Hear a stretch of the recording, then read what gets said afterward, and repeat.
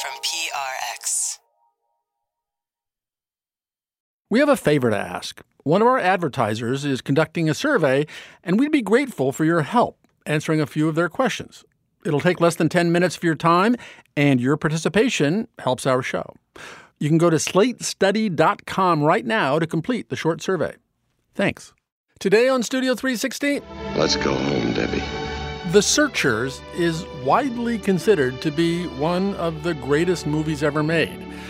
But I took my wife to see this movie, and all she could say was, "This is the most racist movie I've ever seen. I don't know how you could watch this film." And I told her, "You're absolutely right." The Searchers, John Ford's problematic masterpiece. Plus, 44 years later, moviegoers are still throwing rice and doing the pelvic thrust. Rocky Horror is about the sexual revolution in America and how insane the country went.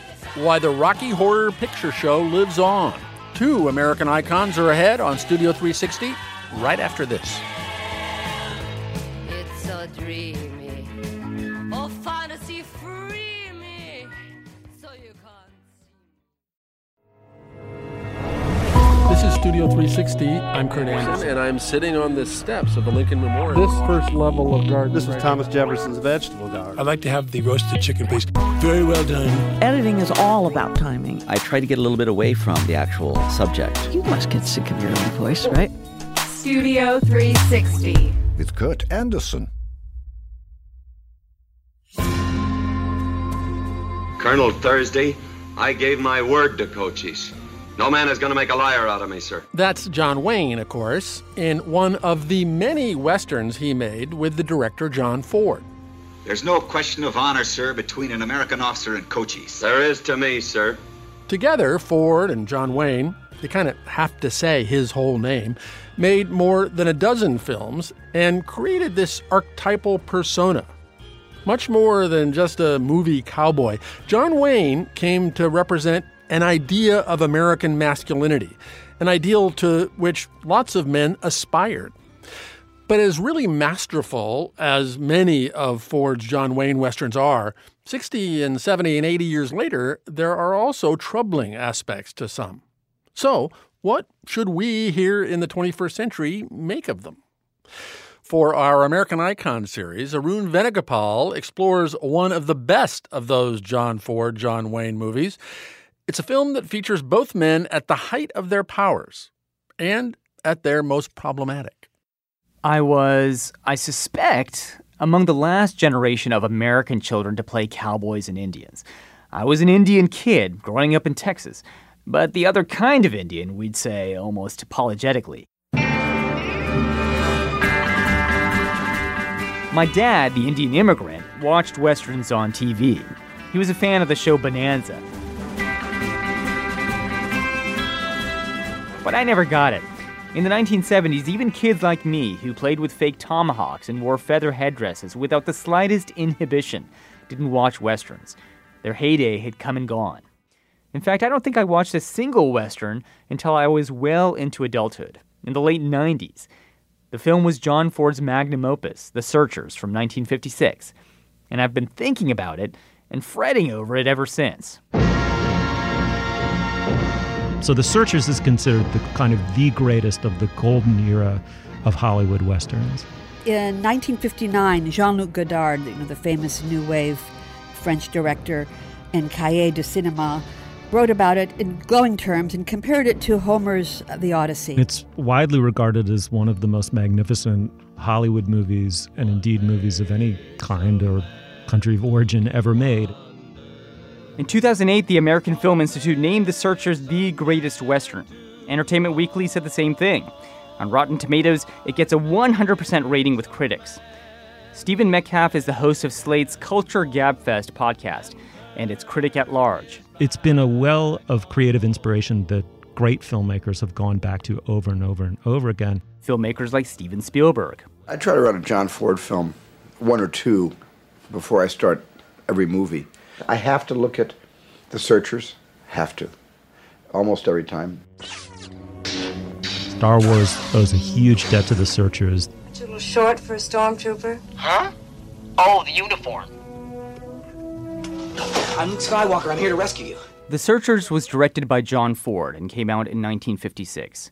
It begins with one of the most memorable opening shots in film history, in which the pitch-black screen gives way to a frame within a frame. From the interior of a home, we see the darkened silhouette of a woman standing within a doorway, looking out, away from us. Nancy Schoenberger is the author of Wayne and Ford, the films, the friendship, and the forging of an American hero. And what's on the other side of that door is this vast landscape, filled with mesas rising up in the brilliant light of the desert. And you see a figure riding in from the vast landscape. Ethan? It gives you the sense that we are really watching something mythic here, with these fantastic mesas and buttes. That's your Uncle Ethan. This is Texas, 1868. The man is Ethan Edwards, played by John Wayne. He's a hulking, mysterious figure who's returned to his brother's homestead after years away. He wears gray, Confederate gray, and he carries money, ill-gotten gains. But for a moment at least, we enjoy the reunion. Ethan with his brother and his sister-in-law, Martha, who is clearly in love with Ethan. And of course, the kids.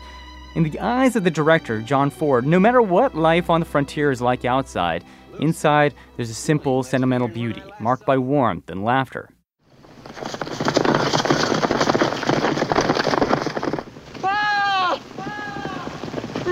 But of course, the serenity doesn't last for long. Ethan and the others go out to investigate a cattle theft before realizing it's all just a ruse. Stealing the cattle was just to pull us out. This is a murder raid. The men rush back home, but by the time they arrive, it's too late. Everything's on fire. Martha, Ethan's beloved sister-in-law, has been raped by the Comanche, and she's dead. As is her husband Aaron, Ethan's brother, and their son Ben. But the two daughters, Lucy and young Debbie, are missing. They've been abducted by a sinister Comanche chief known as Scar. Just one reason we're here, ain't it? That's to find Debbie and Lucy? If they're still alive. And as the following scenes unfold, we understand how the film gets its name. Ethan and his adopted nephew, Martin, set out on a quest, a search, that will last years. Will they manage to find Lucy or Debbie? And what will happen if they do? It's a stark narrative, but Ford rarely spoke of his work in grand philosophical terms. To him, movies were entertainment. In The Searchers, you get slapstick fight scenes, riveting cowboy and Indian battles, broad racial caricatures, and dance sequences.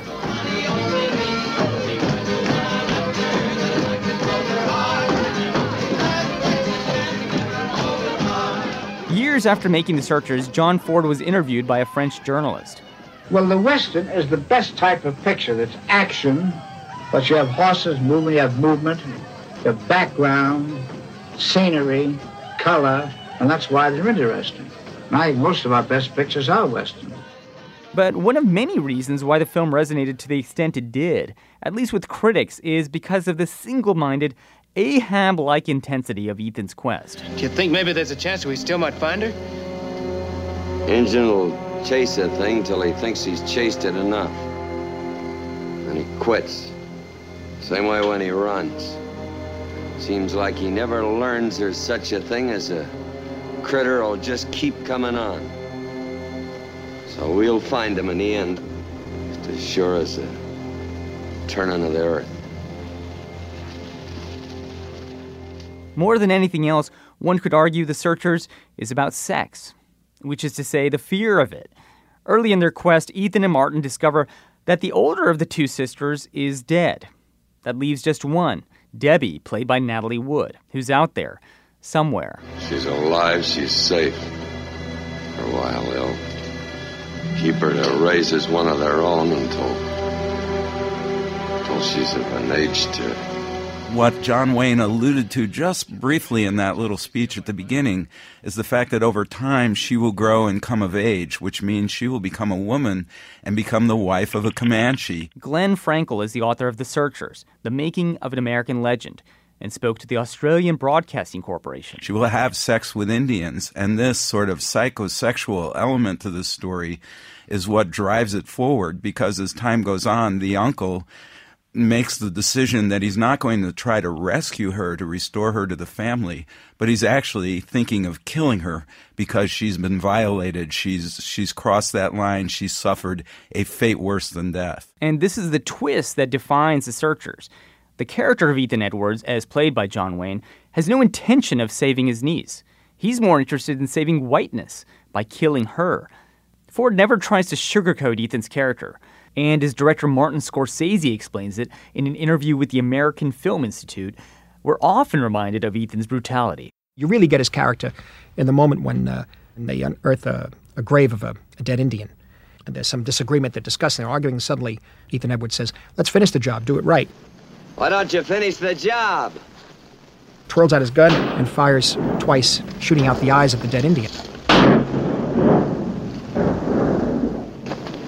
What good did that do you?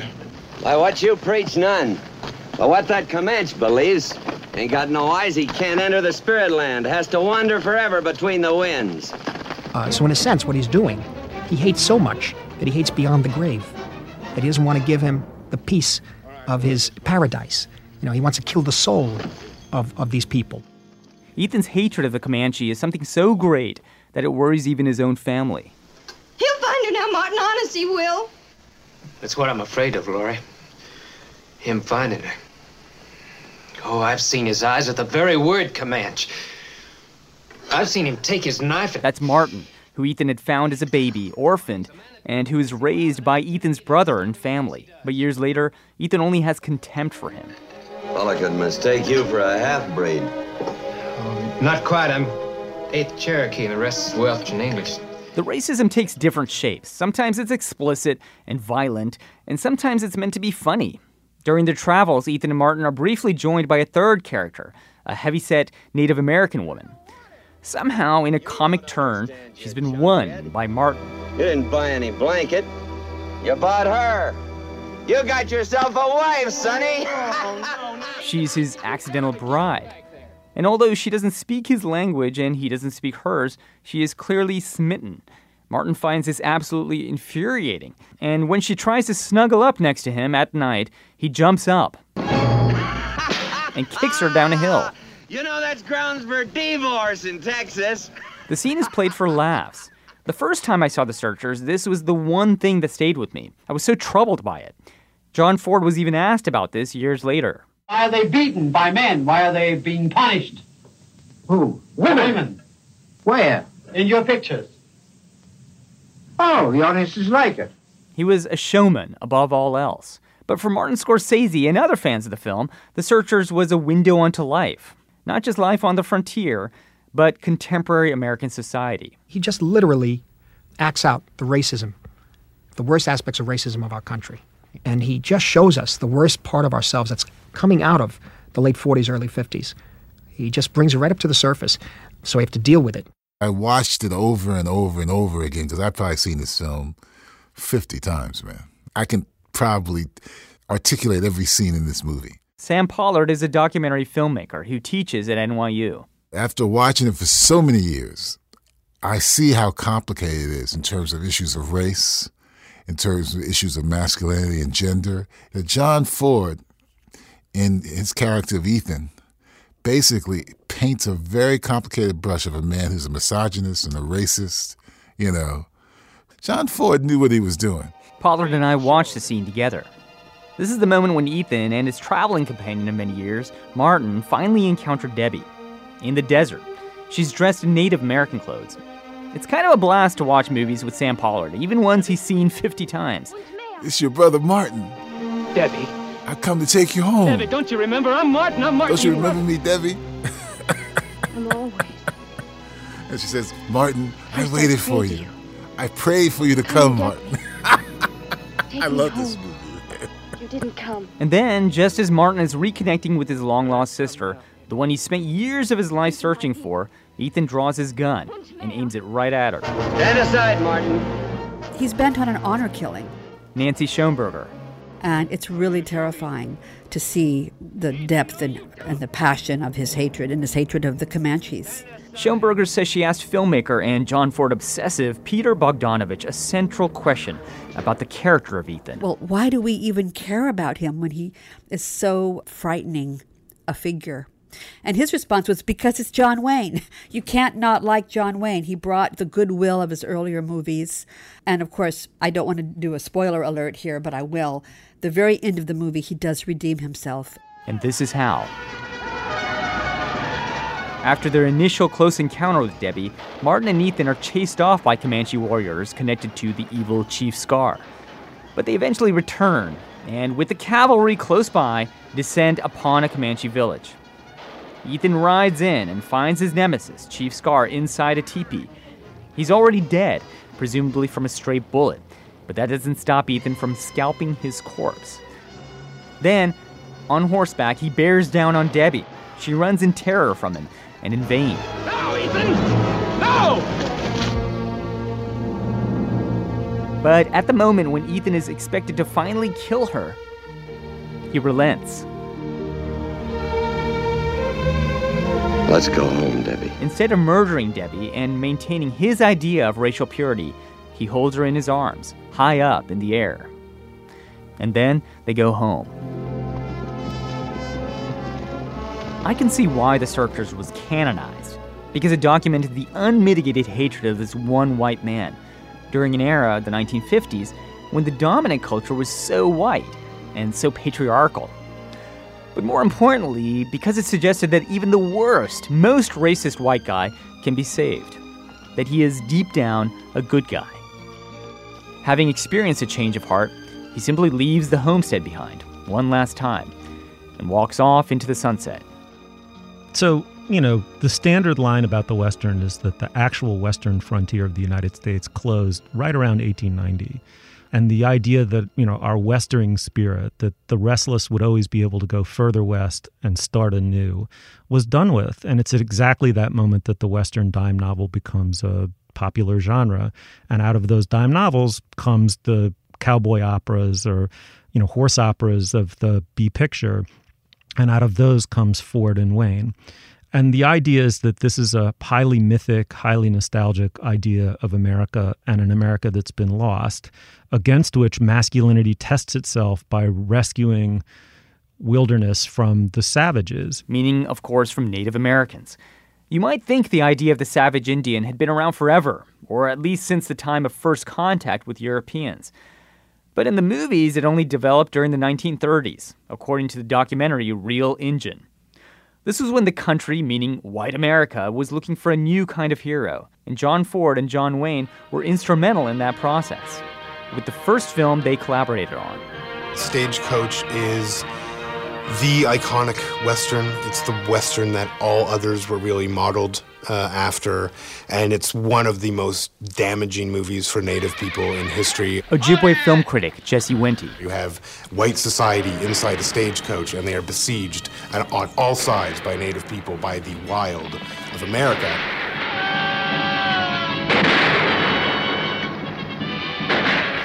Those that are stopping progress, those that are backwards, those that are vicious and bloodthirsty.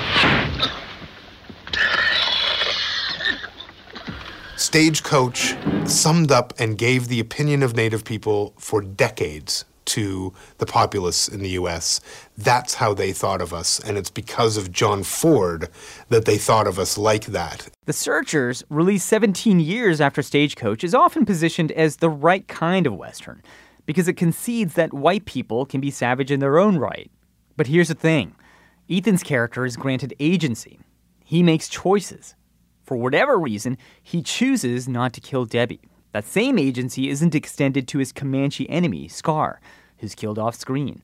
Scar was played by Henry Brandon, born Heinrich von Kleinbach, a white guy in brownface or redface. I took my wife to see this movie at the Public Theater years ago. Sam Pollard. And all she could say was, "This is the most racist movie I've ever seen. I don't know how you could watch this film."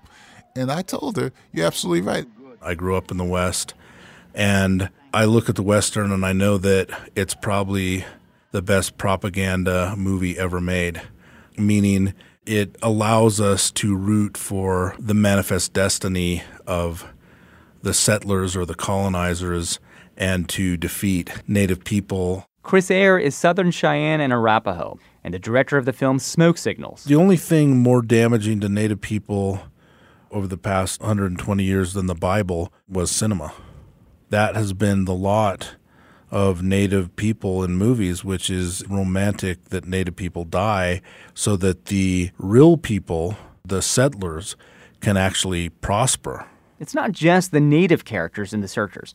We're left to wonder about Debbie, too, who was captured by the Comanche at a young age, then returned to white civilization. How does she feel about that? The film doesn't ask. He wants to kill her for surviving, for the language she spits. But Tracy K. Smith does. She's the U.S. Poet Laureate, and years ago she wrote a poem simply called The Searchers. It's written from Debbie's perspective. The way she runs, clutching her skirt as if life pools there. Instead, he grabs her, puts her on his saddle, rides back into town where faces she barely remembers smile into her fear with questions and the wish, the impossible wish, to forget.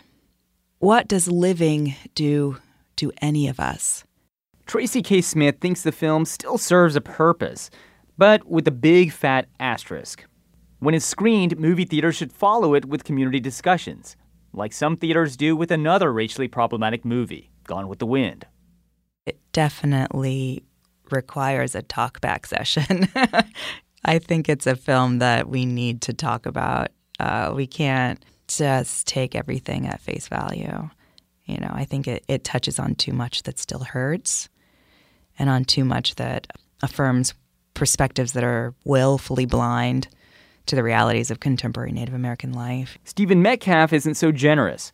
Like me, he thinks that the movies and the Western's fixation with great white men means that The Searchers is no longer relevant. What people struggling on behalf of women's rights, gay rights, and the rights of people of color need right now aren't for the white heroes to step in and be white heroes again. And if we're going to give enormous amounts of credit to movies that were exploitative of such people by saying, well, they're actually winking at us, or they actually have a layer of ambivalence or ambiguity to them, you're leaving intact white men as the heroes who are going to rescue us. I don't think we need to be rescued by John Wayne. Arun Venugopal of WNYC produced our story. Special thanks to Lauren Francis for production assistance and to Wayne Schulmeister, who engineered the segment.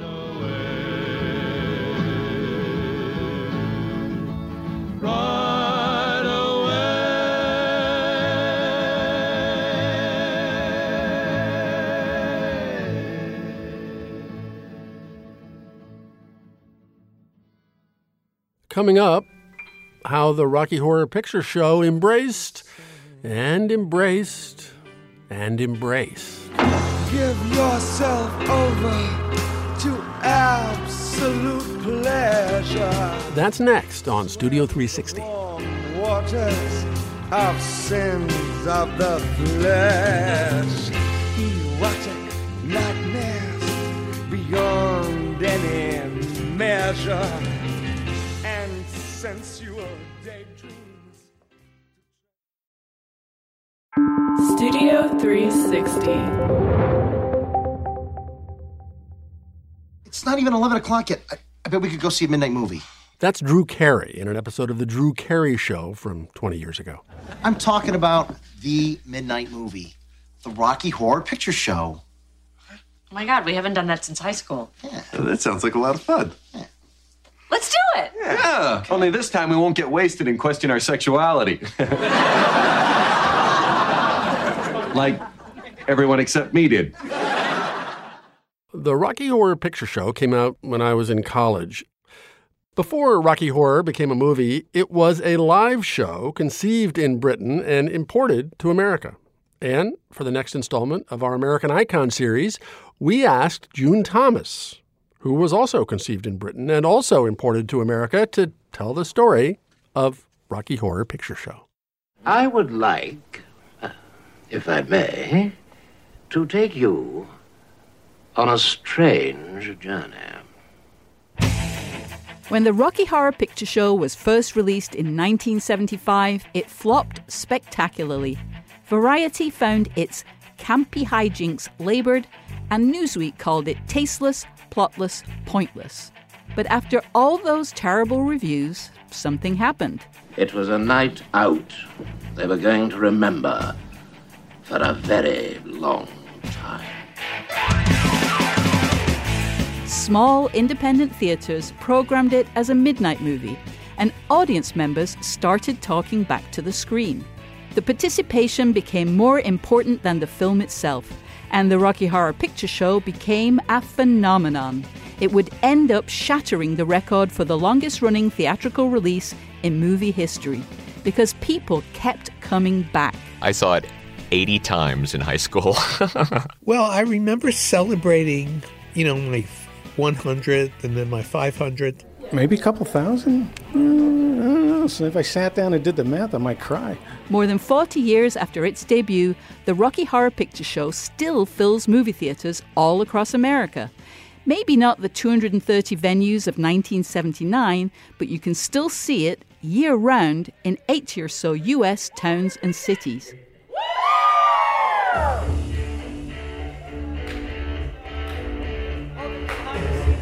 But why has its appeal endured?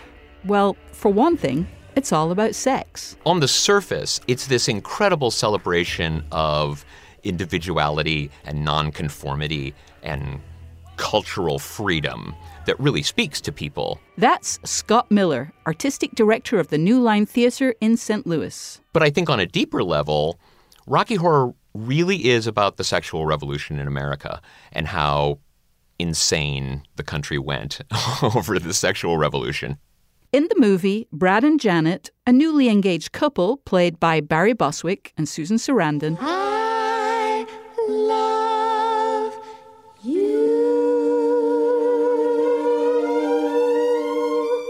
seek shelter in a remote castle. Come inside. They find themselves at a strange gathering. You've arrived on a rather special night.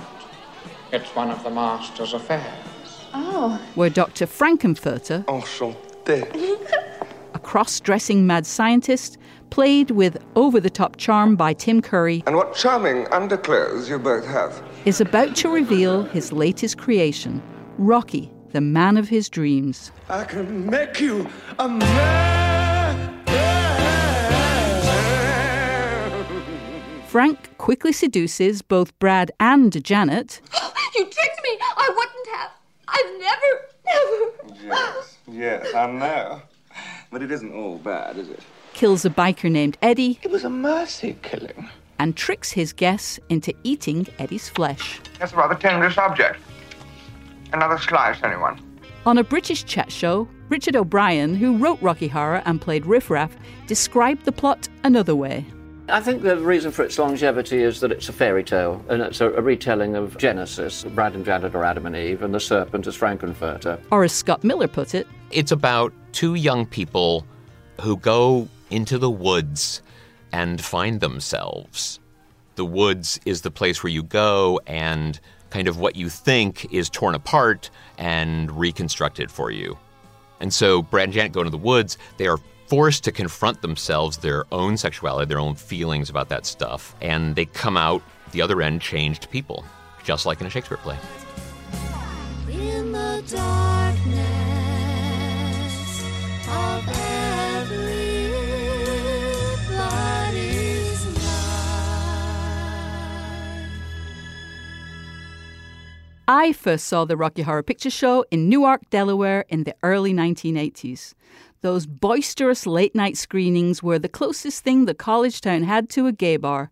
And as a newly arrived foreign grad student, it was the kind of uniquely American experience I craved. Which is odd, because O'Brien and almost all of his early collaborators were British or Australian. That doesn't surprise Scott Miller.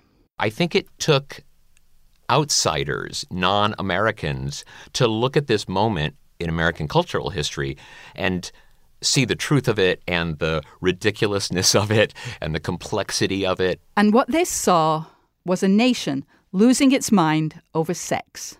I'm just a sweet transvestite.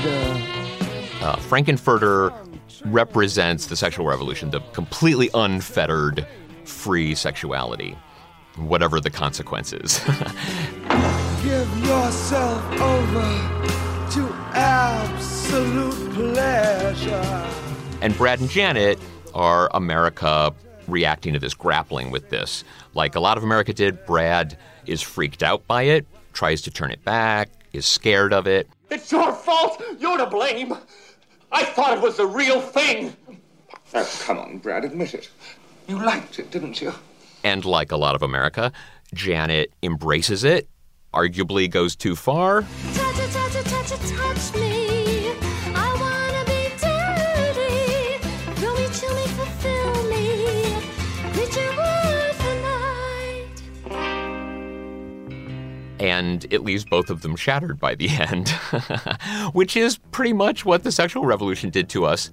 At that precise moment in the mid-1970s, the hottest pop stars, think David Bowie, Freddie Mercury, and Mark Bolan, also happened to be stretching gender boundaries.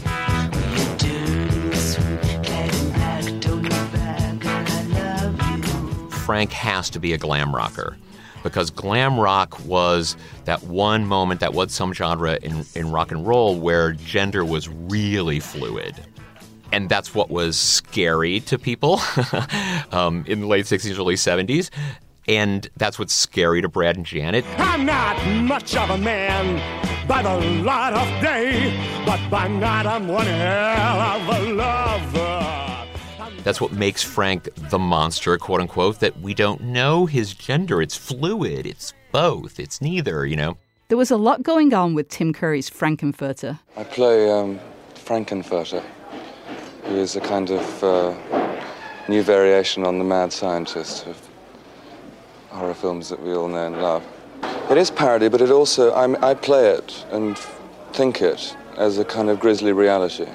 His ripped clothing prefigured the aesthetics of the punk movement. His mad scientist act reflected post-atom bomb anxiety about humans playing God, and his unruly sexual energy updated an entire movie genre. Michael Rennie was ill the day the earth stood still, but he told us where we stand. The science fiction and horror movies in the first half of the 20th century were full of sublimated sex, sex just under the surface. And Rocky Horror kind of acknowledges that and just yanks all of it up to the surface. Do you think Frank is the hero of this show? I mean... I don't. And the answer is it's Janet. She's the one who learns the most and changes the most over the course of the story. She's a really different person at the end of the story than she is at the beginning. Brad is somewhat, but not nearly to the same extent. This is Janet's hero myth story. Oh, if only we hadn't made this journey. If only the car hadn't broken down. She has to go through these trials and tribulations and learn things. She goes to the underworld, quote unquote, and comes out the other side with new knowledge and new wisdom. Planet, schmanet, Janet, you better wise up, Janet Wise. He might not be the hero, but Frankenfurter is undoubtedly the pulsating engine of the musical. Tim Curry is just this magical combination of rock and roll and theater. He doesn't shy away from any kind of theatrical gesture, and here's a part where it's encouraged, and yet has the vocal chops and the rock and roll chops. That's Mark Shaman, the Grammy, Emmy, and Tony-winning composer and lyricist best known for Hairspray.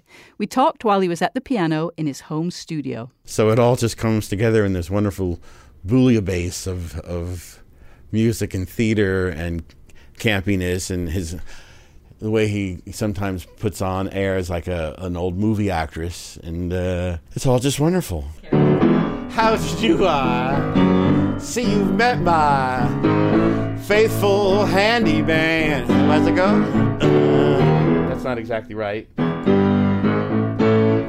we go. You wouldn't have noticed the difference. And now I can't remember any of the lyrics. I'm just a sweet transvestite from transsexual Transylvania.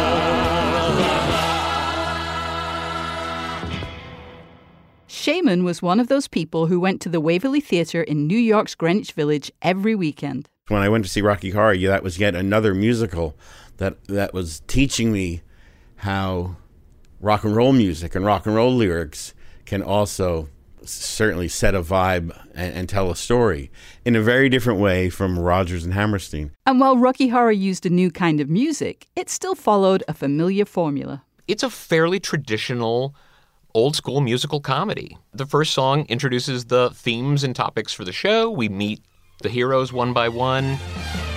The river was deep, but I swam it. Janet. The future is ours, so let's plan it. Janet. So please, don't tell me to can it. Janet. I've one thing to say, and that's damn it, Janet. I love you. We get songs that say, this is who I am. We get songs that say, this is what I want. Now all I want to know is how to go. I've tasted blood and I want more. More. We get all the traditional show tunes. What's subversive about it is that it's rock and roll, and particularly originally in London in 73, 74, like pretty raw rock and roll. But it's got this very freaky, crazy content to it. That was part of what made it so alternative and so kind of, naughty. It was that both traditional and totally not traditional all wrapped up together. The Rocky Horror Picture Show wasn't just any old midnight movie. That's because at some point in 1976, something happened that nobody was expecting, and it snowballed in a way that nobody could have predicted. There was a guy, he was a kindergarten teacher named Lewis. That's Sal Pira, who attended more than 3,000 midnight movie screenings in New York City and later became president of the official Rocky Horror Picture Show fan club. And he always sat in the balcony in the front row, and he had a great voice. One night, when Janet put a newspaper on her head and was walking in the rain, he just yelled out to be funny, "Buy an umbrella, you cheap bitch." It was like, then it became like electrical. People were like, oh my God, that's funny. That's great. We can add to our movie experience. And we started to think of things to yell. And soon, talking in the movies wasn't the only rule that was being broken by the audience. When Brad and Janet are caught in a rainstorm, they shoot water pistols in the theatre. When Frank proposes a toast, they toss slices of toast at the screen. And, of course, they dance along with the time warp. I've got to... Jeffrey Weinstock, a professor of English at Central Michigan University, has identified 3 distinct types of callbacks in the Rocky Horror canon. The first is what I call predictive.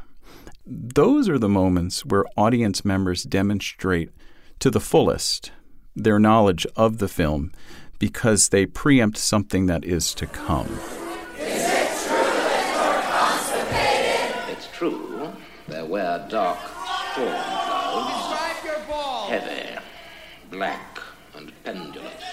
That and the other early audience callouts we'll hear come courtesy of Say It, the Rocky Horror Picture Show audience participation album, recorded in New York in 1983. There are then what I call simultaneous responses, and that's where the audience overlays their own comment upon something that's taking place on the screen.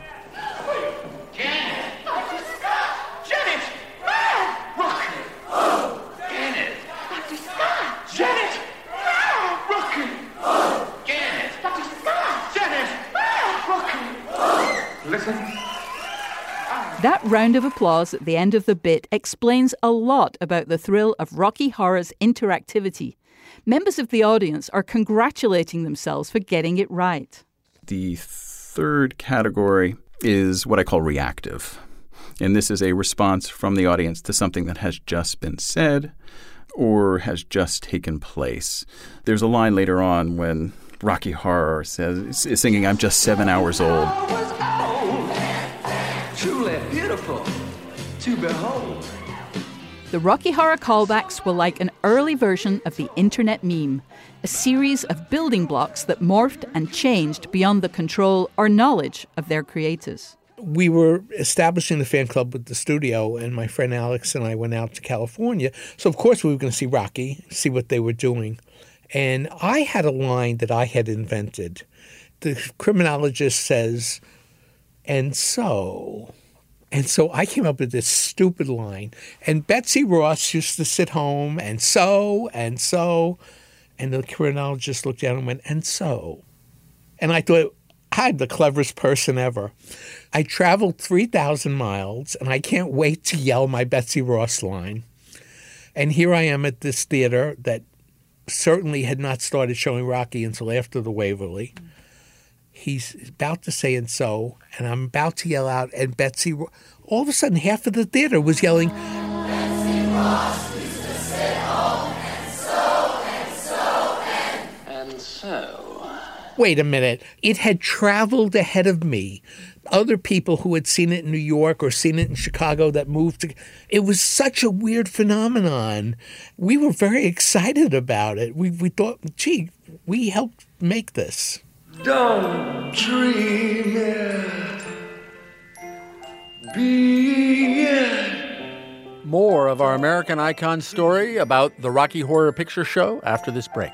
Be it. Don't dream it.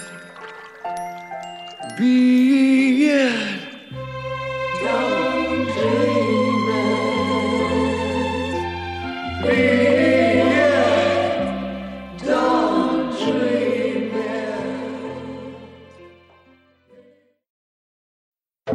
it. Studio 360.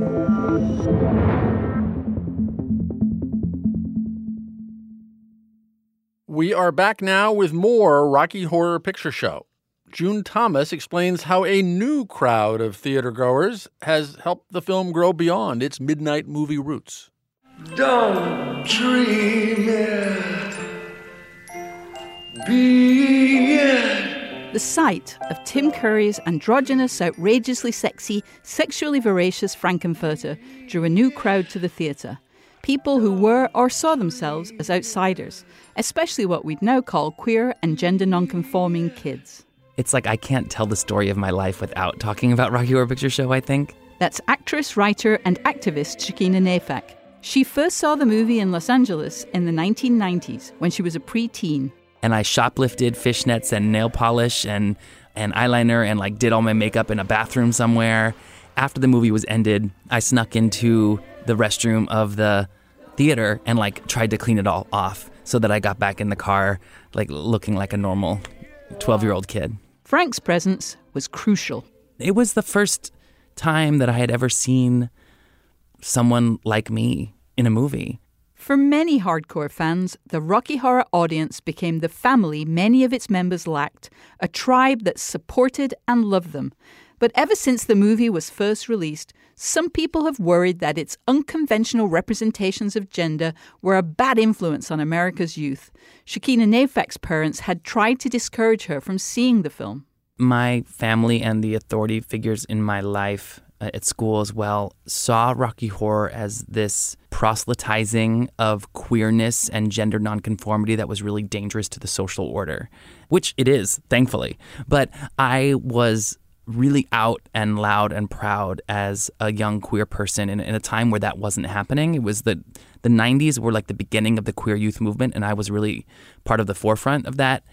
And especially my queerness was expressed through alternative gender presentation, which really terrified people. There weren't a lot of other places you could go to look for that. I mean, maybe when The Birdcage came out and To Wong Fu, there was some drag in the consciousness, but that was a different kind of camp. And Rocky Horror was sexual and ruckus and freewheeling and punk rock, and that's kind of what I brought, into my high school, which just really scared people. And I think when they tried to snuff that out of me, a way to do that was to snuff out Rocky Horror Picture Show. Still, tastes, values, and attitudes were totally different in 1975. Why does this film, which may be beloved but is rarely acclaimed as a masterpiece, still captivate young people?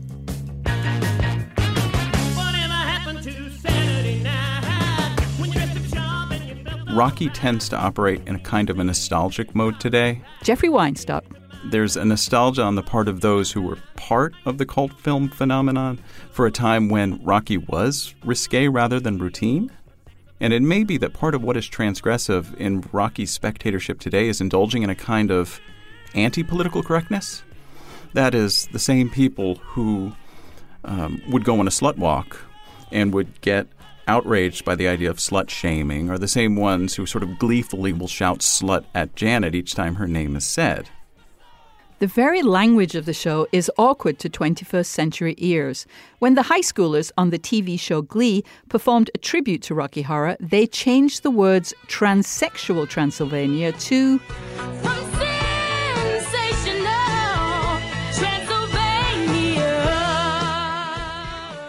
The word transsexual is a tricky word. It's a word that, is dated. For me, I claim the label of transsexual a lot because so much of my journey has been about wanting to finally have an integrated, passionate, healthy sex life, to be a sexual being, which I could never be in the wrong body. And so to remove sex from that journey and that identity does a disservice to my own act of reclamation. So I say, leave the word, sing the word.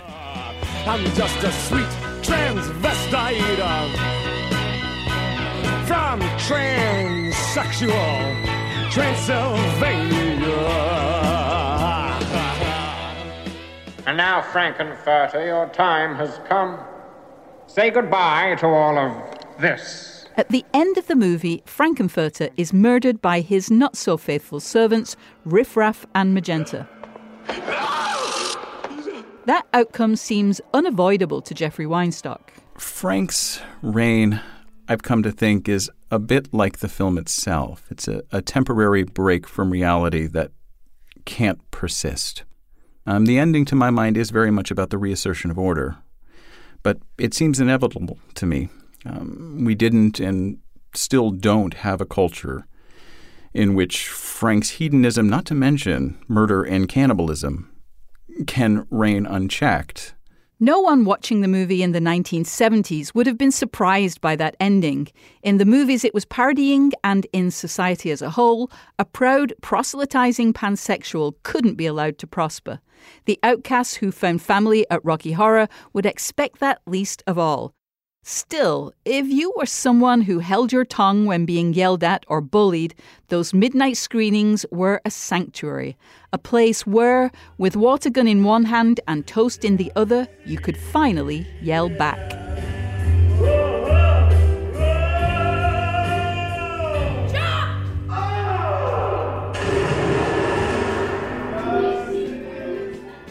People always say, how could you put up with all the yelling and screaming and the cursing and the things like that? And you know what? That's all part of a bunch of young people letting themselves go, growing up, going through puberty. I think that Rocky Horror is benchmark. It is a time capsule of a really particular moment in queer liberation when the carnal celebration of queer desire became pop culture. That crossover really helped so many people. I think what's appealing about Rocky is that it breaks lots of rules. The anarchy of screaming at the movie screen and throwing food at the movie screen. It was just so freeing and so wild. It feels subversive. I think it will always feel subversive as long as America is hung up on sex, which I think will be always. It's just a jump to the left.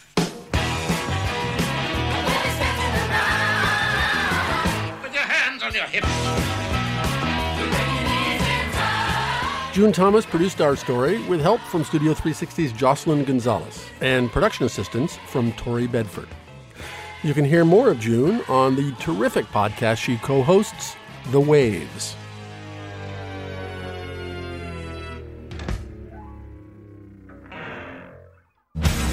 And that's it for this installment of American Icons. Head to studio360.org to hear the rest of our American Icons catalog. Dozens of stories and whole hours about the great works of art and culture America has produced. And to make sure you're the first to hear about the new American Icons stories we're making right now, subscribe to the podcast wherever you subscribe to podcasts. Studio 360 is a production of PRI, Public Radio International, in association with Slate. Our executive producer is Jocelyn Gonzalez. Our senior editor is Andrew Adam Newman. Our sound engineer is Sandra Lopez Monsalve. Our producers are Evan Chung, Lauren Hansen, Sam Kim, Zoe Saunders, Tommy Bazarian, Morgan Flannery. And I'm Kurt Anderson. Studio 360's American Icons project is made possible in part by a grant from the National Endowment for the Humanities, Great Ideas Brought to Life, and by an award from the National Endowment for the Arts, Artworks. Thank you very much for listening.